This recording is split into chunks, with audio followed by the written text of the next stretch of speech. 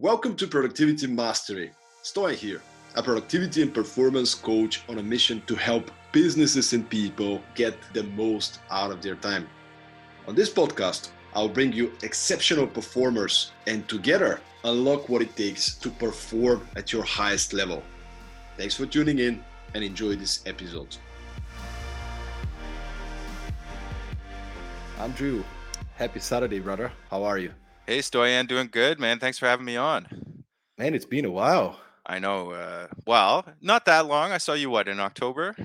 That's right. That's right. I mean, thankfully, let's give credit to our good friends from 15 Seconds Festival for taking a bold move and organizing a epic conference, a hybrid. But I would say actually more in person than hybrid, but still there was also hybrid element to it. But what an epic experience! Mm-hmm. How did you enjoy it this year? Oh, man. Big shout out to 15 Seconds. Best conference in the world. Best one I've ever been to. This one was really awesome. It was cool that they changed up the format a little bit from previous years. Lots of different stages and venues and really great speakers as always and cool events. And, it's always an awesome time there meeting some of the best people in the industry. So, and I get to see Absolutely. Stoyan, my best friend. So, Yeah, man, it's been great to hang out. It's I think it's the third time we connect in Graz in Austria. And for those of you who are tuning in right now, Andrew is an exceptional keynote speaker. And I gotta tell you, the first time I went to 15 seconds together, sharing stage with Andrew, I was so happy that my keynote was not at the same time as Andrew's keynote because there were like what 8 or 9 stages, and Andrew had this epic topic and epic speech, and basically there was no people on the other stages. Like there was like literally people on the floor, like everything was completely packed. And Andrew, would you share so you can give a perspective on the people,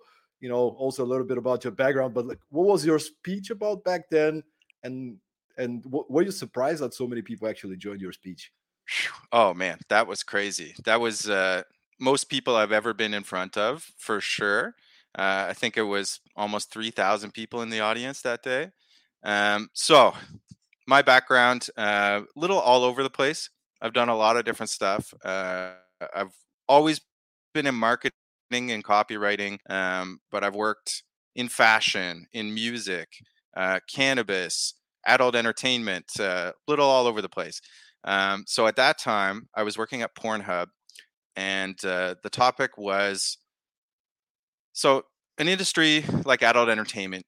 You can't do things the normal way, right? You can't do. You don't have access to a lot of the same tools or platforms that a regular business would have. So we always had to do things sort of in a, find a back door or a weird way around getting to something. So what I talked about was how do you advertise when no one will take your money, right? If you can't run Google ads, can't run Facebook ads, you can't do any of the traditional stuff, how do you do it? So the short answer is with a lot of splashy PR kind of stuff, right? So when I worked in the Pornhub marketing department, they tracked one metric. There's only one thing they paid attention to, and it was headlines. How much news did we get on this? It was all press. That's it. So it's kind of an interesting way to approach PR and advertising, right? It's pretty different from checking your digital channels and seeing if your click through rate went up or something like that. Uh, uh, Could you maybe share some of the interesting campaigns that you've been part of or you experienced? Maybe just a couple of examples of how you actually, create these news stories. Yeah, for sure. First project I worked on when I got there was the April Fool's joke. So every year on April 1st, do we have this in Europe? April Fools? Do you guys do that? Yeah. So every year they would do something with the layout or the design of the website to prank people or just make a funny joke. So the first one I worked on, we rebranded the whole website to be called Hornhub. So it was all about trumpets, French horns, trombones, or like sheep horns or ramps. You know what I mean? And so we totally changed the whole thing, and we made all these fun puns about it, and that actually got picked up by quite a few outlets. Got a lot of press on that one. What else did we do? We we partnered with a cryptocurrency. It's called Verge. And so we set up so we could take payments on the website in that currency.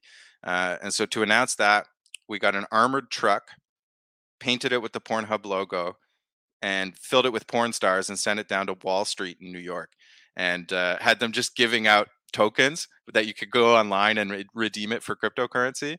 This was huge, man. You know, they all had ski masks on and big bags of money, and they're throwing coins everywhere. It was pretty crazy. And have you been part of the creative process? Like how is that happening? Like, can you give us a little bit of an inside look? Like, did you guys come together? You start brainstorming? Like, how do you actually come up with these crazy ideas? Yeah, so for that one in particular, we worked with an agency on that. So sometimes it can be helpful for brainstorming to get an outside look.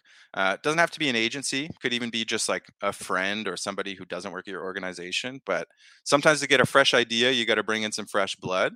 So that was one that we collaborated externally on, and it was a lot of brainstorming. It was a lot of just sitting in the room together and just throwing out your craziest ideas. You put out 50 crazy ideas, one of them's going to stick for sure. So it's almost like a volume game, right? You just sort of turn off the filters, let your mind go, and see what comes out. And how did you actually end up in the adult entertainment industry? Then you said you'd be working in cannabis, and since I know you, you've always been very chill about it. There's a lot of people that will be like not even considering a job or getting into these industries because of it's controversial in many ways. Yeah, sure. Believe it or not, they are a huge employer in my city. They have over 1,000 employees here in Montreal, and it's a bilingual city, right? There's majority French speaking here, so there are not that many English language employers here. So most people I know who are in creative or in advertising have worked for or with Pornhub in some way over the years. It's like a huge, huge, huge company here. So it's if you lived here, it wouldn't be that weird that I worked there. It's it's pretty common here. So the way I got in there was just kind of by chance. I was at a job that I was ready to leave. Um, just kind of looking for a new challenge. And I talked to a friend who was the marketing manager there. And she said, "Look, we got this position opening up. I think it'd be a good fit for you. Why don't you interview and give it a shot?" And, just took the shot at it, and it ended up working out really well. So, So, what are some of the lessons, like if you can reflect backwards? Uh, how did you grow as a creative professional based on the experience in Pornhub? great question. For me, it was working with restrictions that pushed me further. So, anytime you have a constraint or some blocker or something that makes you do things a different way, you're forced to be creative. You don't have a choice, right? If you can't rely on what you've already learned or do things the normal way, so to speak, you have no choice but to find an unusual or creative solution. So I try to carry that through with me, and I try to actually look for what are the restrictions, right? Because this helps inspire me. So wherever you're at, whatever kind of project that you're taking on, there's going to be a limitation. There's going to be some kind of roadblock for you. And instead of, getting stopped up by that or letting it stumble you, you just use it as inspiration. You use it to find a new way. So that's the biggest lesson I learned from there is that restrictions are inspiration. They actually can help you. I love that, man, and reminds me of another person I had on the podcast. Her name is Natalie Nixon. She's the author of the book The Creativity Leap, and she defines creativity as the constant toggle between wonder and rigor.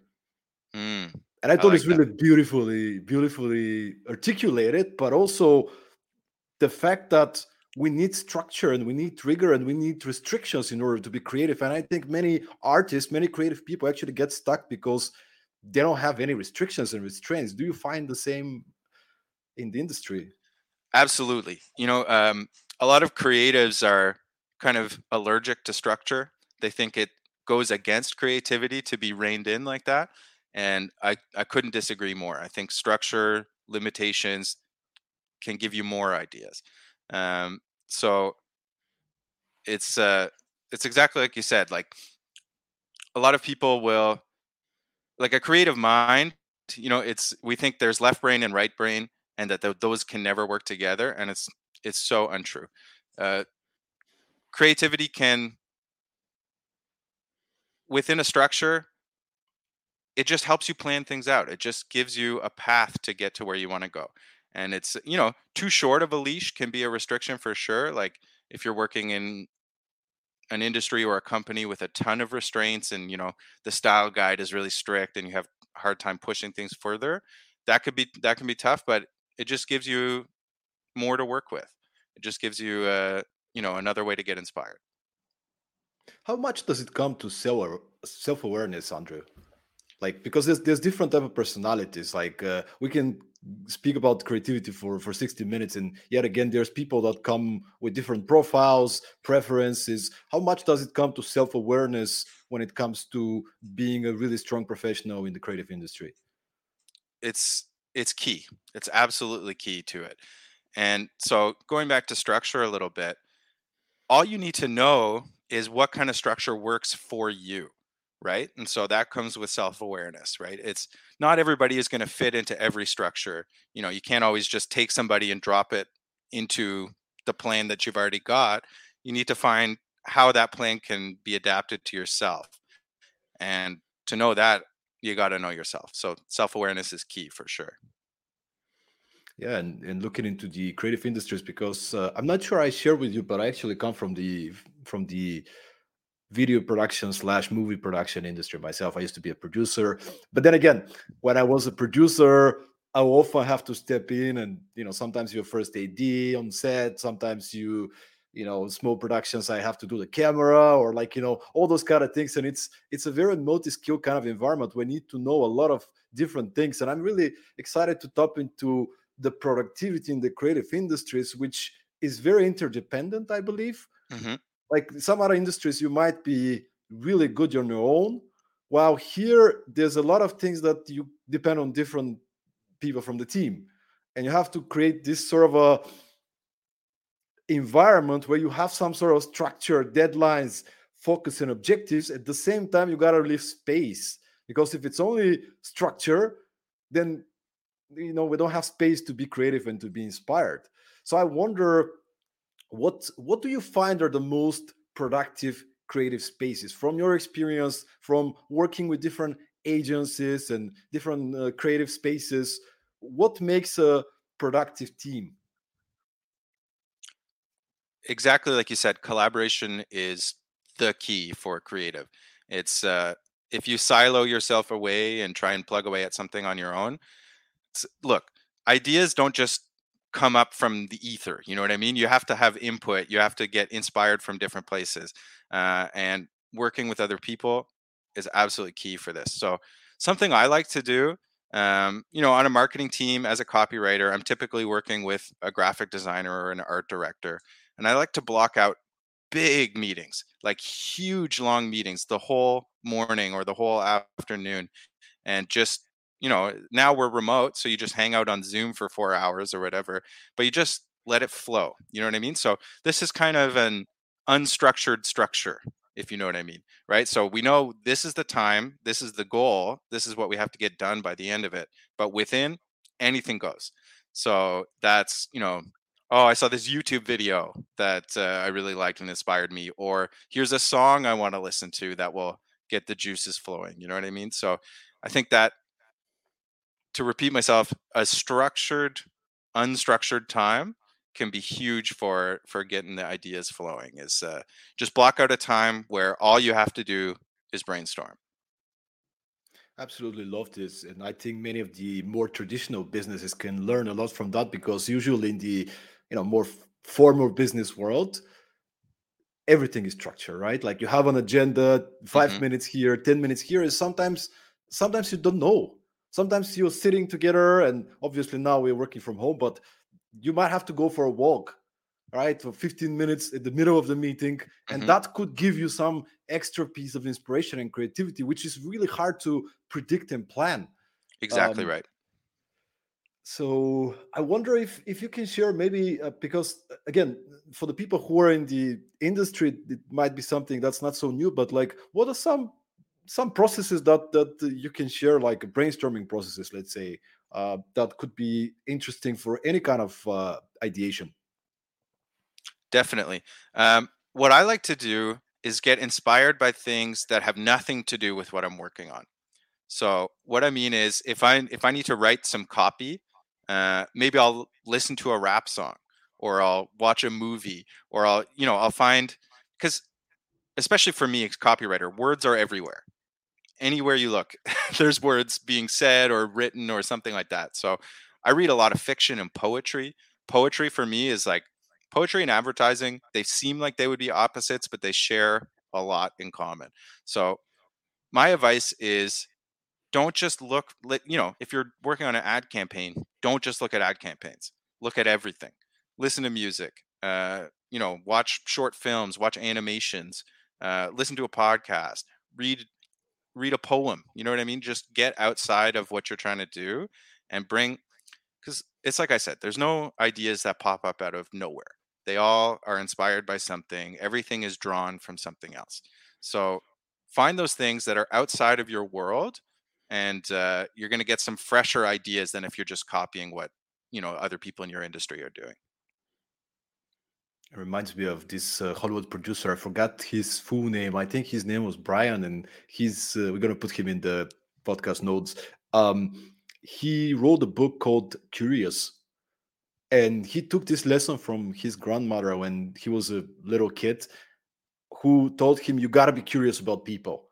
So what he started Mhm. to do is he will start inviting every week or every second week. He will invite a stranger, but somebody who's exceptional in what they do, which is not connected to his industry, which is the movie industry. So a surgeon, a really great engineer, musician, all these kind of different people, and he'll have dinners and just ask them, how do you do what you do? How do you prepare? Why are you excited about it? And he'll get all this inspiration and ideas, and he'll bring it back into his own craft. Exactly that. Everybody's got a story, right?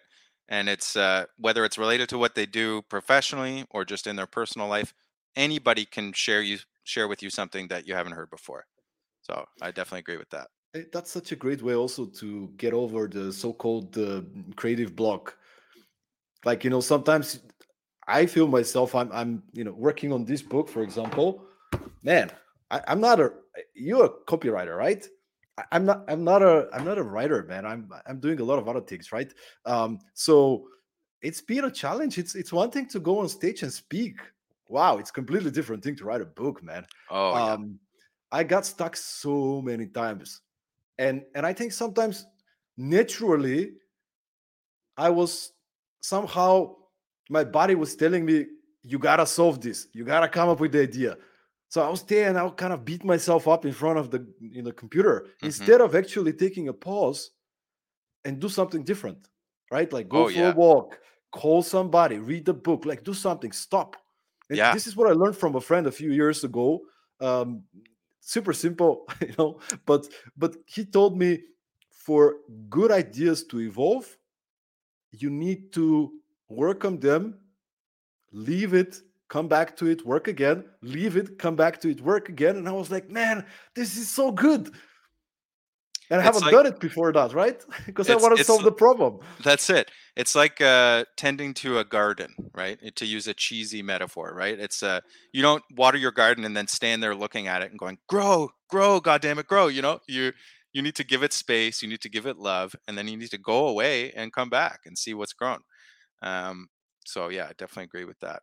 I will say one thing about the blank page, which is the worst thing for any writer, as I'm sure you're experiencing, trying to write a book. You sit there, you look at the computer, and there's just a blank page. And you're like, how do I crack this? How do I start? And my advice is just write anything. You know what I mean? Because the problem is the page is blank. You have nothing to start from. So just put something on the page. Doesn't matter what it is. Could be, lyrics from a song you're listening to. It could be just whatever is babbling through your head. But once you've gotten something down, the page isn't blank anymore. You've got a place to start from. It doesn't matter what that first thing is. You can delete it afterwards. But the best advice I have for starting something, just start it. Don't worry too much about what you're putting out. You can always edit later. Just roll. Just get something going. I love it, and this also helps to decrease the performance anxiety. And Exactly right. often creative people or people who are very ambitious, they'll set these super ambitious goals. For me, with this book, I'm like, wow, man, we gotta get it done. I'm going to write 10 pages a day of really great, text. And it's like, dude, you don't know. I need to lower my expectations. Usually Yeah, I teach for people you sure. gotta set big, ambitious, big goals. Yeah, but in the world of creativity, it's really difficult when you say you gotta write 10 amazing pages and you're not a writer. But then I kind of switched to a different approach, and I was like, you know what, I'm going to set myself write one or two pages, which might be really terrible. That's fine. Yeah, that's it. You just got to Because get something down. that's right. Somebody once told me about the concept of a non-zero day. And they said, every day doesn't need to be a home run. It doesn't need to be the most productive day of your life. What it needs to be is non-zero. You just need to have done something, right? So for me, if let's say I'm doing a big writing project like you're describing, for me, as long as something got on the page that day, I consider it a win. And it means that progress is happening, right? So it's easy to beat yourself up. Oh, I didn't write my 10 pages. I didn't write my 20 pages. But if you wrote a paragraph, you wrote a sentence, you're better today than you were yesterday. You know what I mean? You're still moving forward. So I really like that idea of you don't have to kill yourself doing the perfect thing every time. You just need to do something. You know what I mean? Yeah, because things are not linear.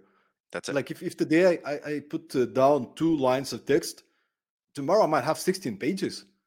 Exactly. Like it's just that you can't really predict those kind of things. But then the question, of course, comes: what about deadlines? Right? Working in the industry, there's clients, they have really crazy deadlines. How do you deal with the pressure of deadlines? And then I still want to be creative and give myself some space to be inspired. Yeah. See, I'm lucky. I work really well with deadlines.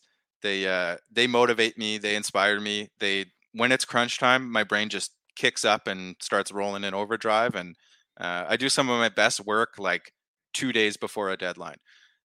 So I would say, if you're not wired that way, just try to let it inspire you. Try to let it be motivation. You know what I mean? It's tough, man. If you're staring down the barrel of a deadline, the page is blank, you don't know what you're doing. It's a tough position to be in, but my advice is just start, just roll with it. Try and let it be motivation instead of a blocker for you. But at the same time, I encourage employers, clients, anybody else to eliminate deadlines as much as possible, because they for me, the quality of the work matters so much more than when the work is delivered. Because look, at the end of the day in advertising, we're not doing open heart surgery here. If the campaign goes live on Monday instead of Friday, nobody's going to drop dead. It's not a big deal. So if you have this capability, let go of deadlines. Let people work on a schedule that makes sense for them. Give them the space to be creative. So that's more of a message for clients or employers, but creatives need space. We need time. We're very sensitive people. So Yeah, and then of course there are some certain projects that you can't really postpone the deadline, right? Like of it's course. 14th of February and you put the ad on the 15th, maybe, like, but there's many self-imposed deadlines, as you said. Like this is a deadline, that's what we want. It's not based on any data. So this is the ones that you say that, hey, if we can give it more space, maybe the quality is actually going to be better and the results of the campaign is also going to be better.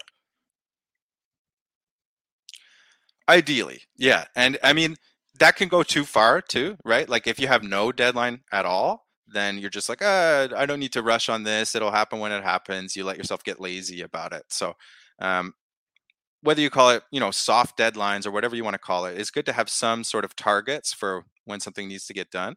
And like I said, for me, I love deadlines. I like working with them. But I know that not every creative is like that. I've worked with writers who really, really struggle with the pressure of a deadline. I say, okay, screw it, take 2 more days. It's not a big deal. But you do have to have, obviously, things have to get finished eventually, right? And that's a skill all on its own, is knowing when something is finished, knowing when something is good enough to go out the door, right?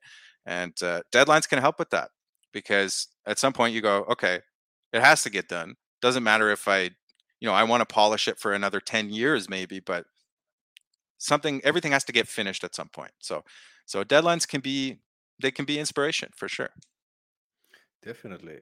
By the end of finishing, completing the book, we had so many retakes and re-edits and polishments. I was so creatively drained.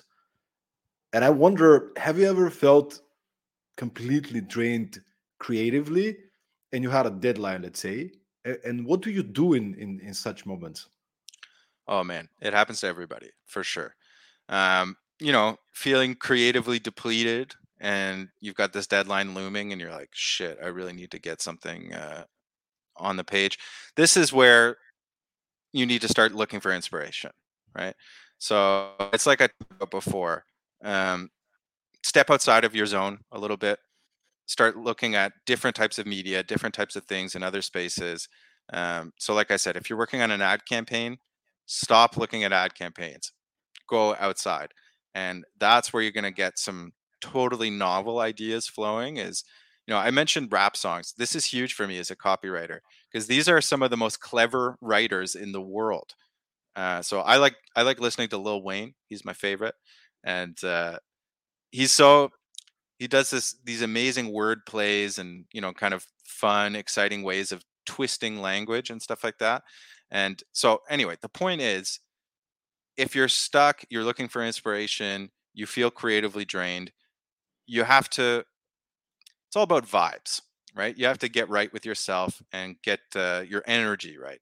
And so what you do is you find things that you find are beautiful, or things that you find are inspiring or exciting, and you think about, how do I because when you watch a good movie, you get excited, right? You feel it inside of you.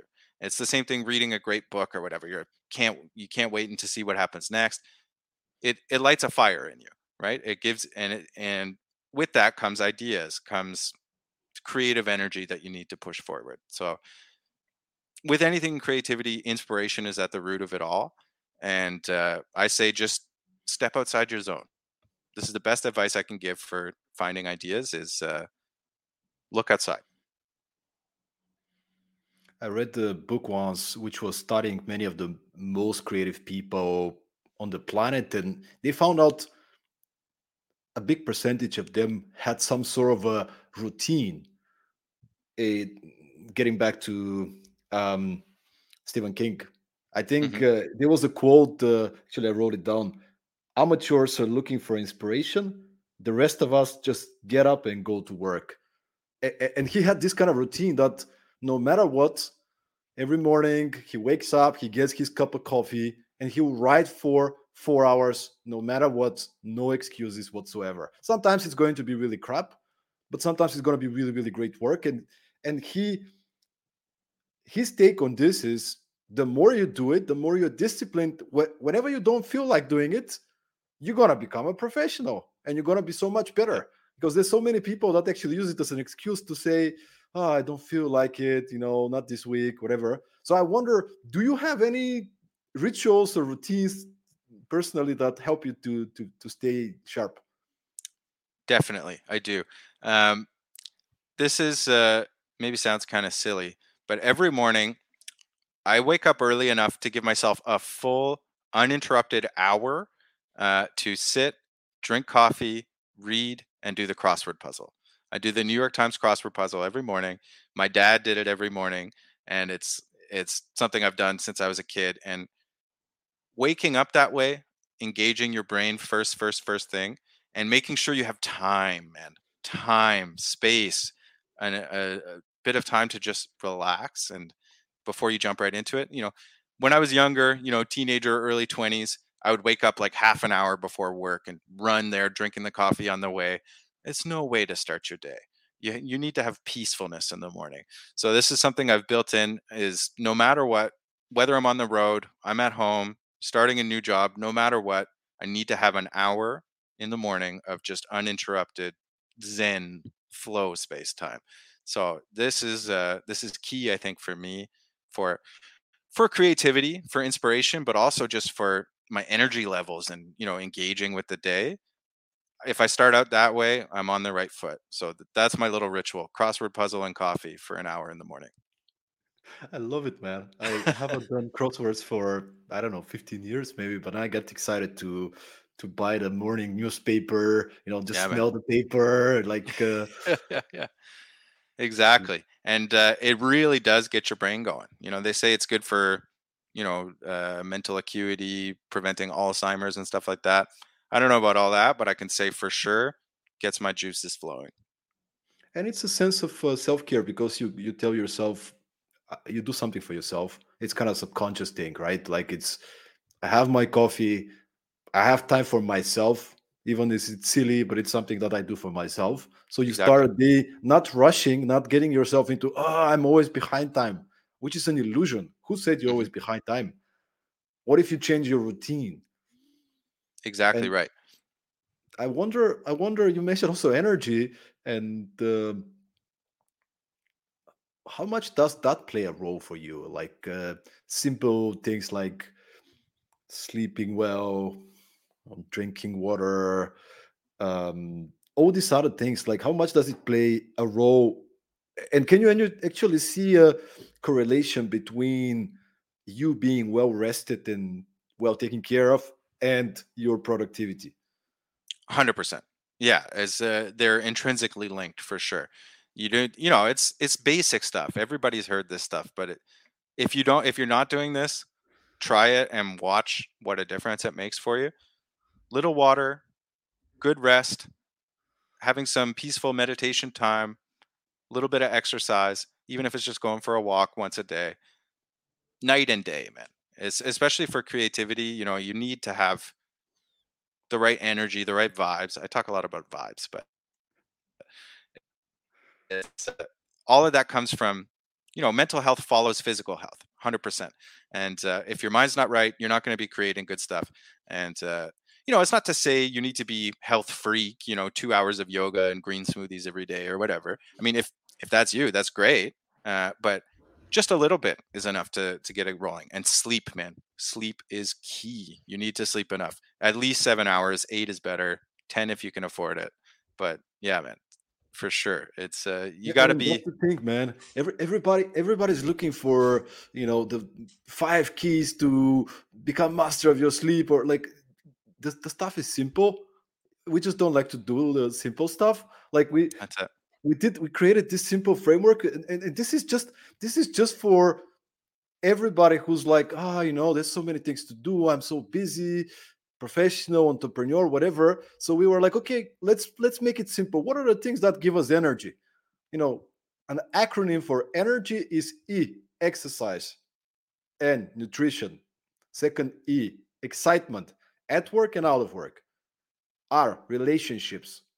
G, good sleep, good quality sleep. And then Y stands for you time, or time for yourself, self care. I mean, have a look at these 6 areas. How well That's are it. you doing at the moment? Yeah, exactly. You're so right. I will say my number one tip for better sleep. This is what helped me. I used to have so much trouble falling asleep, and what helped me was the bedroom is for bed. That's it. No screens in there, but no TV, no phone, nothing like that. I don't even read in bed. I just, when I'm in the bedroom, it's sleeping. That's it. And they call it sleep hygiene. This changed my life.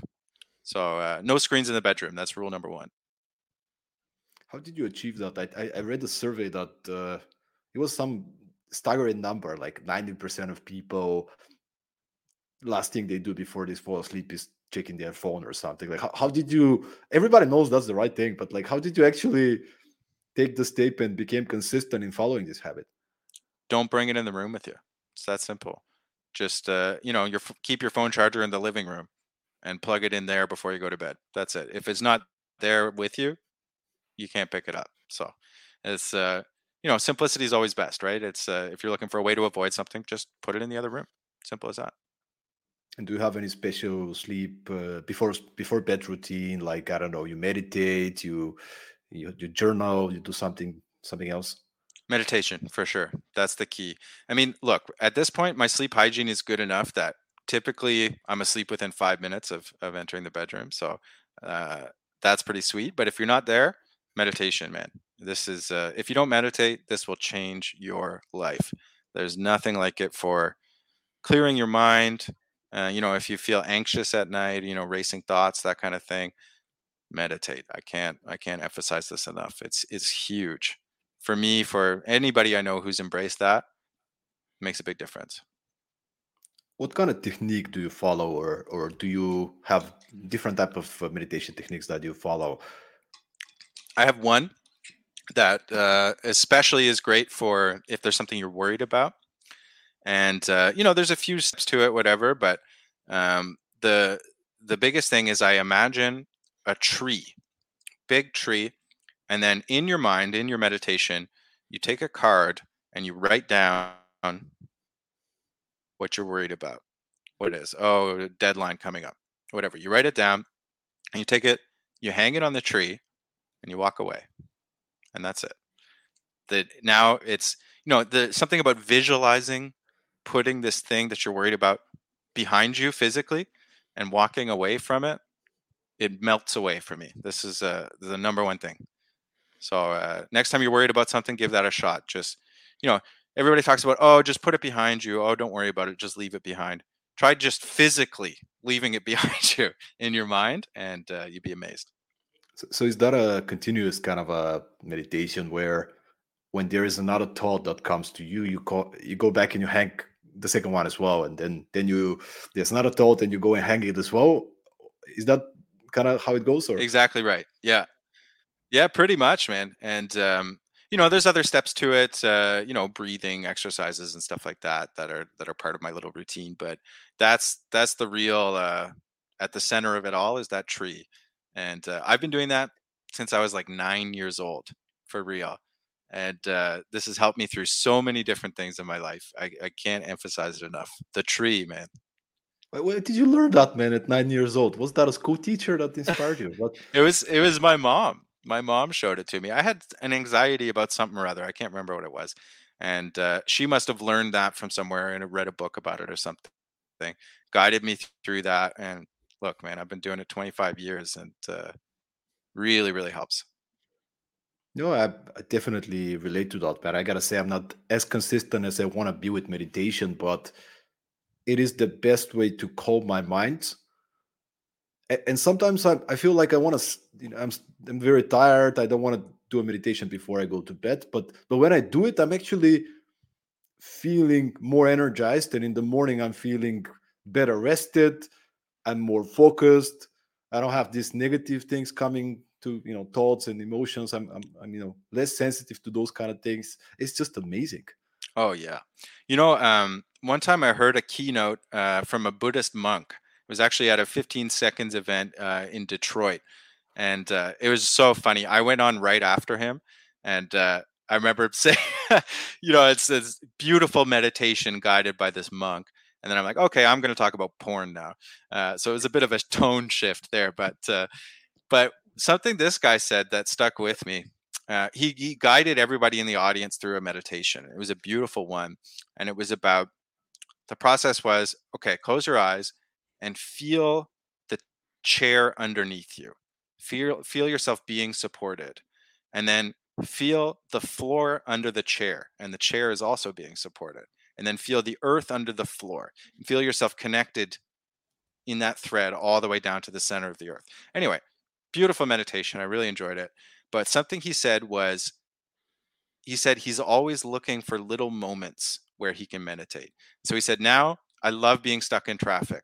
I love waiting in line because it gives me a moment to enter my mind, to meditate, to practice that little thing. So now if I'm waiting in line, I'm like, yes, I got time to meditate now. You know what I mean? It makes those little moments of impatience you look forward to them. Man, I love that, and I think I know who you're talking about. I think his name is Gelong Tupten. That's right. Yeah, I could not remember his name, but yeah, that's the guy. Yeah, he said something so profound during one of his speeches when it comes to meditation, because a lot of people are afraid to give it a go because they think it's some kind of a woo-woo thing that only just a few chosen ones can learn how to do. And I had this understanding when I didn't know much about meditation that it's probably something really difficult, and in order for me to do it right, I should stop having any thoughts. And the thing is, you can't stop having any thoughts. Even if you are a great meditator, they'll keep coming to you, thoughts, emotions. So what he said is we need to change our relationship with our thoughts and emotions. And every time a thought and emotion comes while you meditate, you this is a win. This is the success, that you are aware. The fact that you're aware that there's a thought and emotion, and in your case you can hang it on the tree, or you can kindly just get aware and say, okay, a negative thought, good, let me get back to my breathing, my Hmm. meditation. This is the success. It's not, That's it. you can't be perfect. That's it. And you can't, there's no blocking thoughts, right? It's like you said, nobody has nothing happening. So there's no eliminating the thoughts altogether. But what works for me is accepting and dismissing a thought. So if I'm meditating and some intrusive thought comes in, oh, I'm worried about this or whatever, you just say, okay, not right now. I'll come back to that. And so it, it's going to sort of disrupt your flow, but you just accept it and dismiss it. You say, okay, thank you, not right now. Yeah, and That's what works for I me. love the fact that you said that now you are so much looking forward to the next time you're in traffic or in have to wait online, because in fact you don't have to be sitting in a under a tree in the forest and whatever, actually you can do a walking meditation. Absolutely. The point is you just need to find your own technique that works for you, but you get aware. Maybe you focus on your breathing. That's a simple one, right? Oh, you yeah. you breathe in, you breathe out. If you get distracted, you get back to your breathing. And you can be productive while you're actually waiting, which is amazing, especially for people Exactly right. I don't know about yourself, but I really value productivity and efficiency, and this is a great way to kind of do something good for yourself while you're waiting online, for example. So Exactly right. There's no lost time, right? There's just time you haven't figured out what to do with it yet. absolutely. So Andrew, another question which is connected to productivity comes down to how do you manage your time? Do you have any sort of a method or a system to organize your workload? And some people talk about work-life balance, but in the end of the day, it's everything is your life, right? So you got to incorporate your professional life in your life as well. So how do you manage your time? For sure. I'm a big calendar guy, which is maybe unusual for a creative, but I do like some structure that way. And so something I do is I like my calendar to be full, right? So it's not just my meetings. It's also if there's something that's just a time for me to brainstorm, I'll just block out focus time on my calendar. And so that way I know nobody can schedule a meeting for me during that time. Nobody can, and I also know for myself this block of time is dedicated to thinking about this, right? And so it doesn't mean it needs to be hyper structured, like, okay, for this 15 minutes, we're going to tackle this task, and the next 15 minutes, we're going to do this. It's not that structured. It's more just like, I know, okay, this morning is for this idea. This afternoon is for this idea, that kind of a thing. So I like to give myself, it's like when I talked about the brainstorming meetings, I like to give myself a lot of time. I like to really, and it sounds hyper structured, right? Like it sounds like I'm like, okay, this is my 2 hours for this and this is my 2 hours for this. But it's in practice, it's looser than that.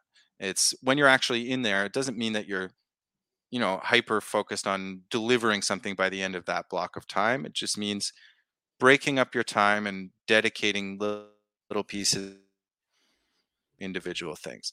So for me, that really helps is just creating structure both for the organization that you work in, but for yourself too, in terms of blocking off that time.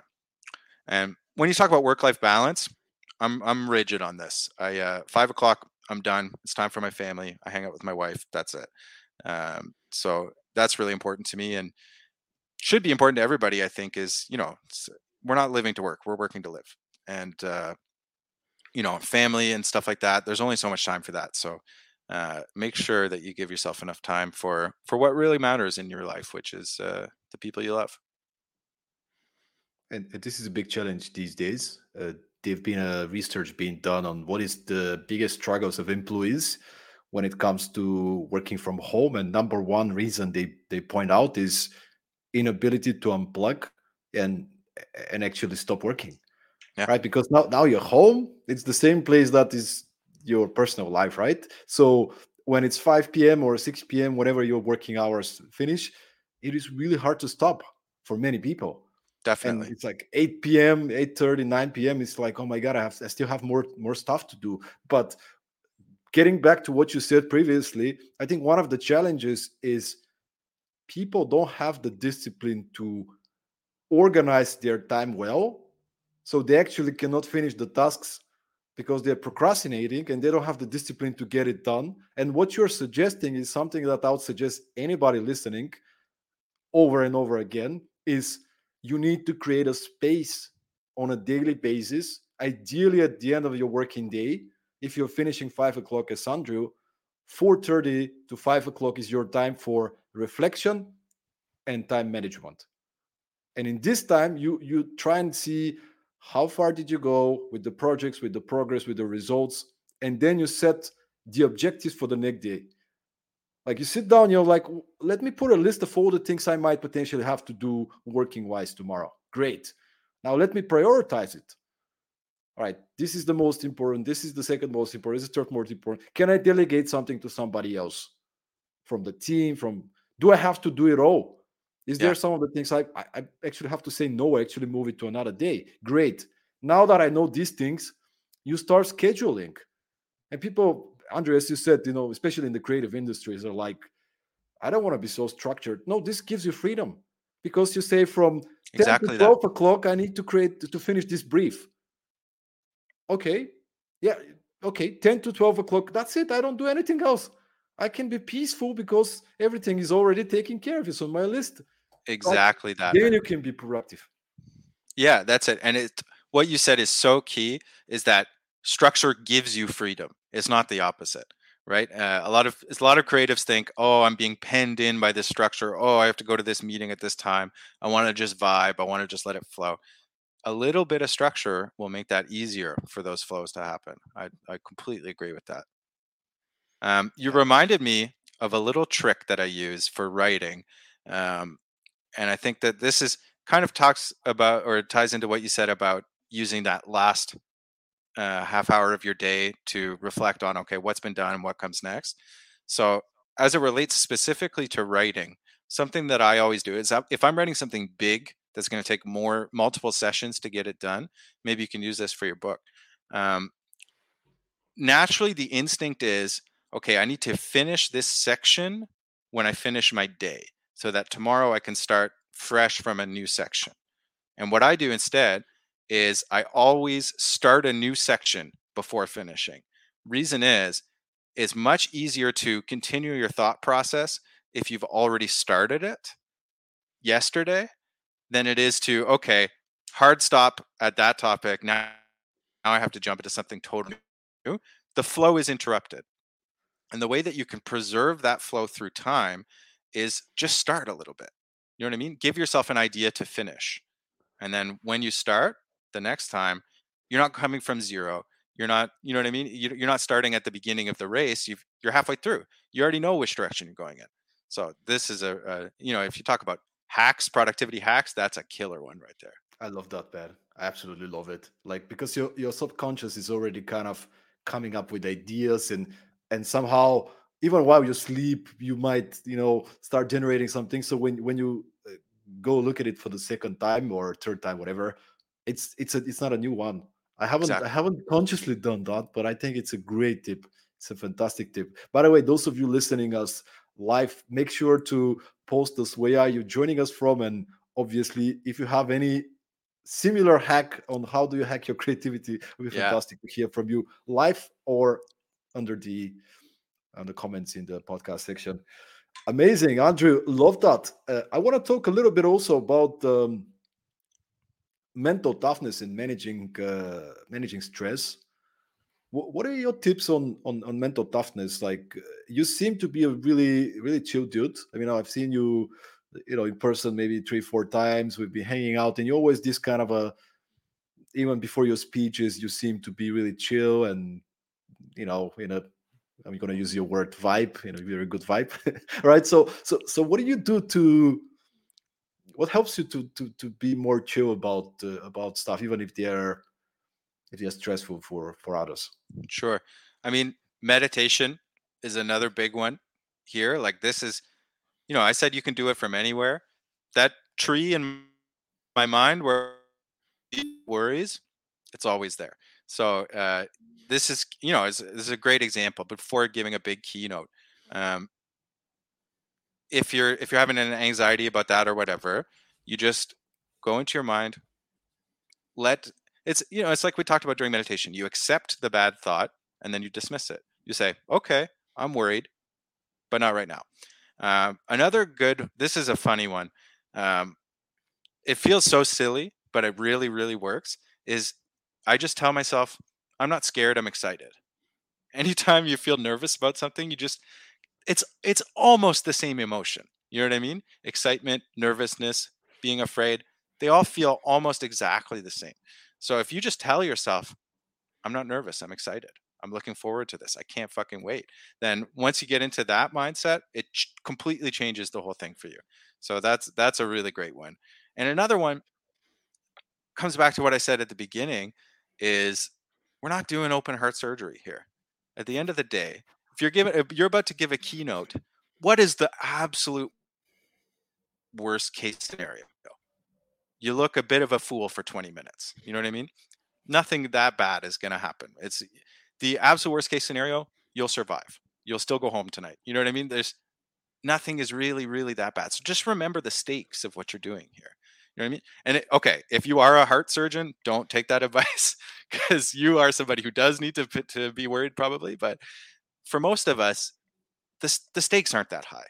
What we're doing is, the world's going to keep turning. So just, and I don't mean that in a sort of defeatist or nihilistic way. I just mean like to put it in perspective. Like it's not what you're doing isn't important. It's just that at the end of the day, the stakes aren't that bad.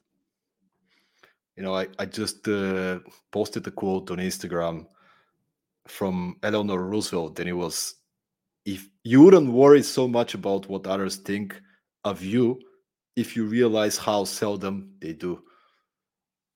And I really love that, man, because Exactly it's that. like in our head, yeah, we're the center of the universe, and the example with the keynote, like you do a keynote, 5 minutes later, everybody forgets, even if it was the worst, terrible. I mean, nobody cares. Like, we're just making up something Exactly. so big, and it doesn't really. So such a great advice. And what you were sharing about the worrying part, I remember this exercise, which is so silly again, but it actually works. Is when you schedule time for productive worrying, right? Like, so, um, you start worrying about this thing that you don't solve and you don't know how to solve. Great. From 8 to 8:30 is my time to worry about stuff. Exactly. And put it on the list. I'm gonna Yep. worry about it, but it's from 8 to 8:15. And then you put the list of all the things, 8 o'clock, and you stop.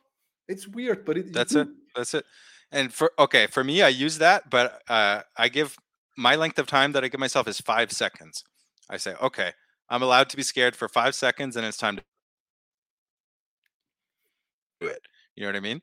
And give yourself that count to five. You go 1, 2, 3, 4, 5. Let all the anxieties boil, and then it's done. You know what I mean?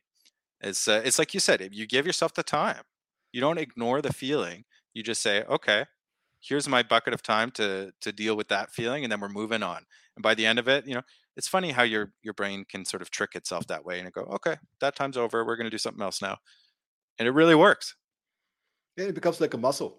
Exactly right. There was a really great exercise that I learned maybe like 10 years ago in a personal development seminar. And it sounds so crazy, but when you start doing it, especially consistently, it becomes like a muscle, and you are so much more, harder affected by any kind of circumstances. So basically what you do, and hopefully the audience can also get inspired about that, but it's, let's say something bad happened. You get you're late for a job interview, like whatever. When you're on your own, you just close your eyes, and you the first stage is you stay in the kind of like you're in a depressed place, right? Like your shoulders are down, you're kind of feeling like this, and you really feel it, like the whole situation. You feel the pain, if there is a pain, the shame, whatever. Now the second stage of it is, with your eyes closed, you stand up into a more confident place, in a peaceful place. And now you still think about the situation, but from a place of strength. This thing happened, but I own it. I'm on it. Exactly that. So you Yeah. kind of, and you start breathing deeper. You put a little smile, like, I'm on it. Everything's gonna be fine. Now the third stage, and that some people might say this is a little crazy. You stand up and you start laughing out loud while you think about the situation. Like, you start laughing, and you're Love it. thinking, like, this thing was so stupid. How could I? Like, you just start laughing at it, and you, fourth stage, you get back to the place of peace and confidence. And it's crazy, but it's like 4 minutes of this exercise, you're back to your balance. Now you can take a decision from a lot more productive place. 100%, man. For sure. And it's funny how it's not really a trick, but your brain will just be okay, I'm laughing, everything must be fine. You know what I mean? It's just seeing a regram, right? Where you're just like, nope, we're not feeling that anymore. That we're in a different space now. And it's amazing how that stuff works. Yeah, we're biochemical machines, man. And if we You learn said it. how we actually act, like sleep, man. I mean, the simplest thing. I know that when I sleep, I'm going to be more productive, more focused, feeling better. Okay, I need to learn to sleep better. I know that when I'm smiling and I'm in a good posture, probably my body is going to release some sort of chemical things that will make me feel better and more calm. Okay, maybe I need to do that. I know that when I'm breathing Exactly. properly, that will give me something. So, like, knowing all those things, we can create structures around us that will help us to have a more productive, better, more positive life, which is amazing. You said it, man. I love it. Andrew, I can talk to you for ages, and I know we have a lot more conversation. I want to have you back at some point once again. But just to kind of wrap up this episode, could you share with us what's in your mind these days? What is your focus? What are you passionate about these days? Yeah. Oh man. Well, I told you I've just started this new job at Nubic. So right now I'm in sponge mode. Whenever you start so this is not only a new job for me, but a totally new industry. So I am soaking it up. I'm trying to learn as much as I can about what's going on here. So Nubic, it's a Salesforce consulting agency, and totally new space for me. I've done B2B before. I've done SaaS products before, but I've never done Salesforce, and it's really its own beast. So I'm trying to learn as much as I can about that whole world. So if we have anybody listening who's in the Salesforce space or who's interested in that kind of thing, please feel free to reach out. I would love to just kind of pick your brain about that kind of thing. Not a very sexy one, saying Salesforce is what I'm passionate about right now, but that's definitely where I'm trying to gain my expertise and learn more about that world. So that's what I'm focusing on at the moment. Love it. And since we're at the end of this, and by the way, I just want to share with the audience your personal webpage. If people want to get in touch, it's crasswonder.com, CRASS wonder.com. If you want to get in touch with Andrew, what would be the best way for people to get in touch? Is that LinkedIn? Is that email? Yeah, just go through my website. I got a contact form on there, or you can find me on any social media. It's the same username, Crasswonder. Twitter, Facebook, Instagram, anywhere. It's always that. So that's the best way to get in touch for sure. Fantastic. And final question to you, Andrew.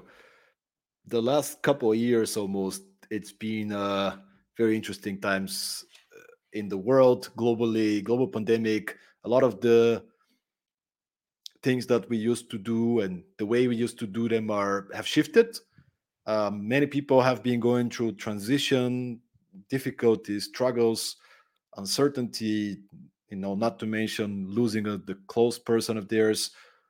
What would be your message to those people who are struggling these days, going through uncertainty and trying to find peace? What would be your message to them? Oh man, I think one of the greatest losses we've had over the past 2 years is community and people coming together, and even just knowing and talking to your neighbors, that kind of thing. Like really, just the people in your immediate vicinity. I don't know what it's like where all of our listeners are at, but where I am, streets are empty a lot of the time as people are not really going out. We're in the middle of winter. It's a pretty bleak time. So what I would say is get some of that community back. Go knock on your neighbor's door and ask them, is there something you can do for them? Or bake some cookies and bring them around the neighborhood or whatever. Just try and connect with people, man. That's what we're missing. And, do it safely, do it in a way that makes sense for where you're at, but talk to people, get the community back together. Just try and reach out and share with your neighbors. I think it's so key, and it's something that helps you get through anything, is knowing that there's people there with you. And I think that the pandemic, but also just the kind of atomization we're experiencing through social media, even like delivery apps, everything all factors into this of people staying at home and being isolated from the people around them. So free from that and go talk to your neighbor. That's my best advice. Yeah, and if I can just add one more, stop reading news. Like, Oh yeah. seriously, stop reading news. I used to, the beginning of the pandemic, I wanted to be informed, so I was reading the news. Man, I would be so stressed and so much tension just by reading it's like I don't need to read the news, man. If I need to know something, I can ask, I can go to the right place, but don't read the news. Just be kind, reach out to That's it. people, take care of yourself, and we we'll go through that as well, right? You said it, man. Amazing. Andrew, thank you so much for being with us. And for those of you who are listening, episode 92, which means there are 91 more episodes and a lot more interesting guests are to come. February is going to be the month of entrepreneurs. We have some fantastic people joining us on Productivity Mastery. Make sure to subscribe on Apple Podcasts, Spotify, share with a friend, share with your neighbor, and look forward to having you again at the next episode of Productivity Mastery. Thank you guys for listening. And if you're looking for somebody to help you step up your team performance and boost your productivity, make sure to check out stoyanyankov.com for online workshop solutions and programs designed to help you go through the current situation in a smoother manner. Stay safe and keep moving forward.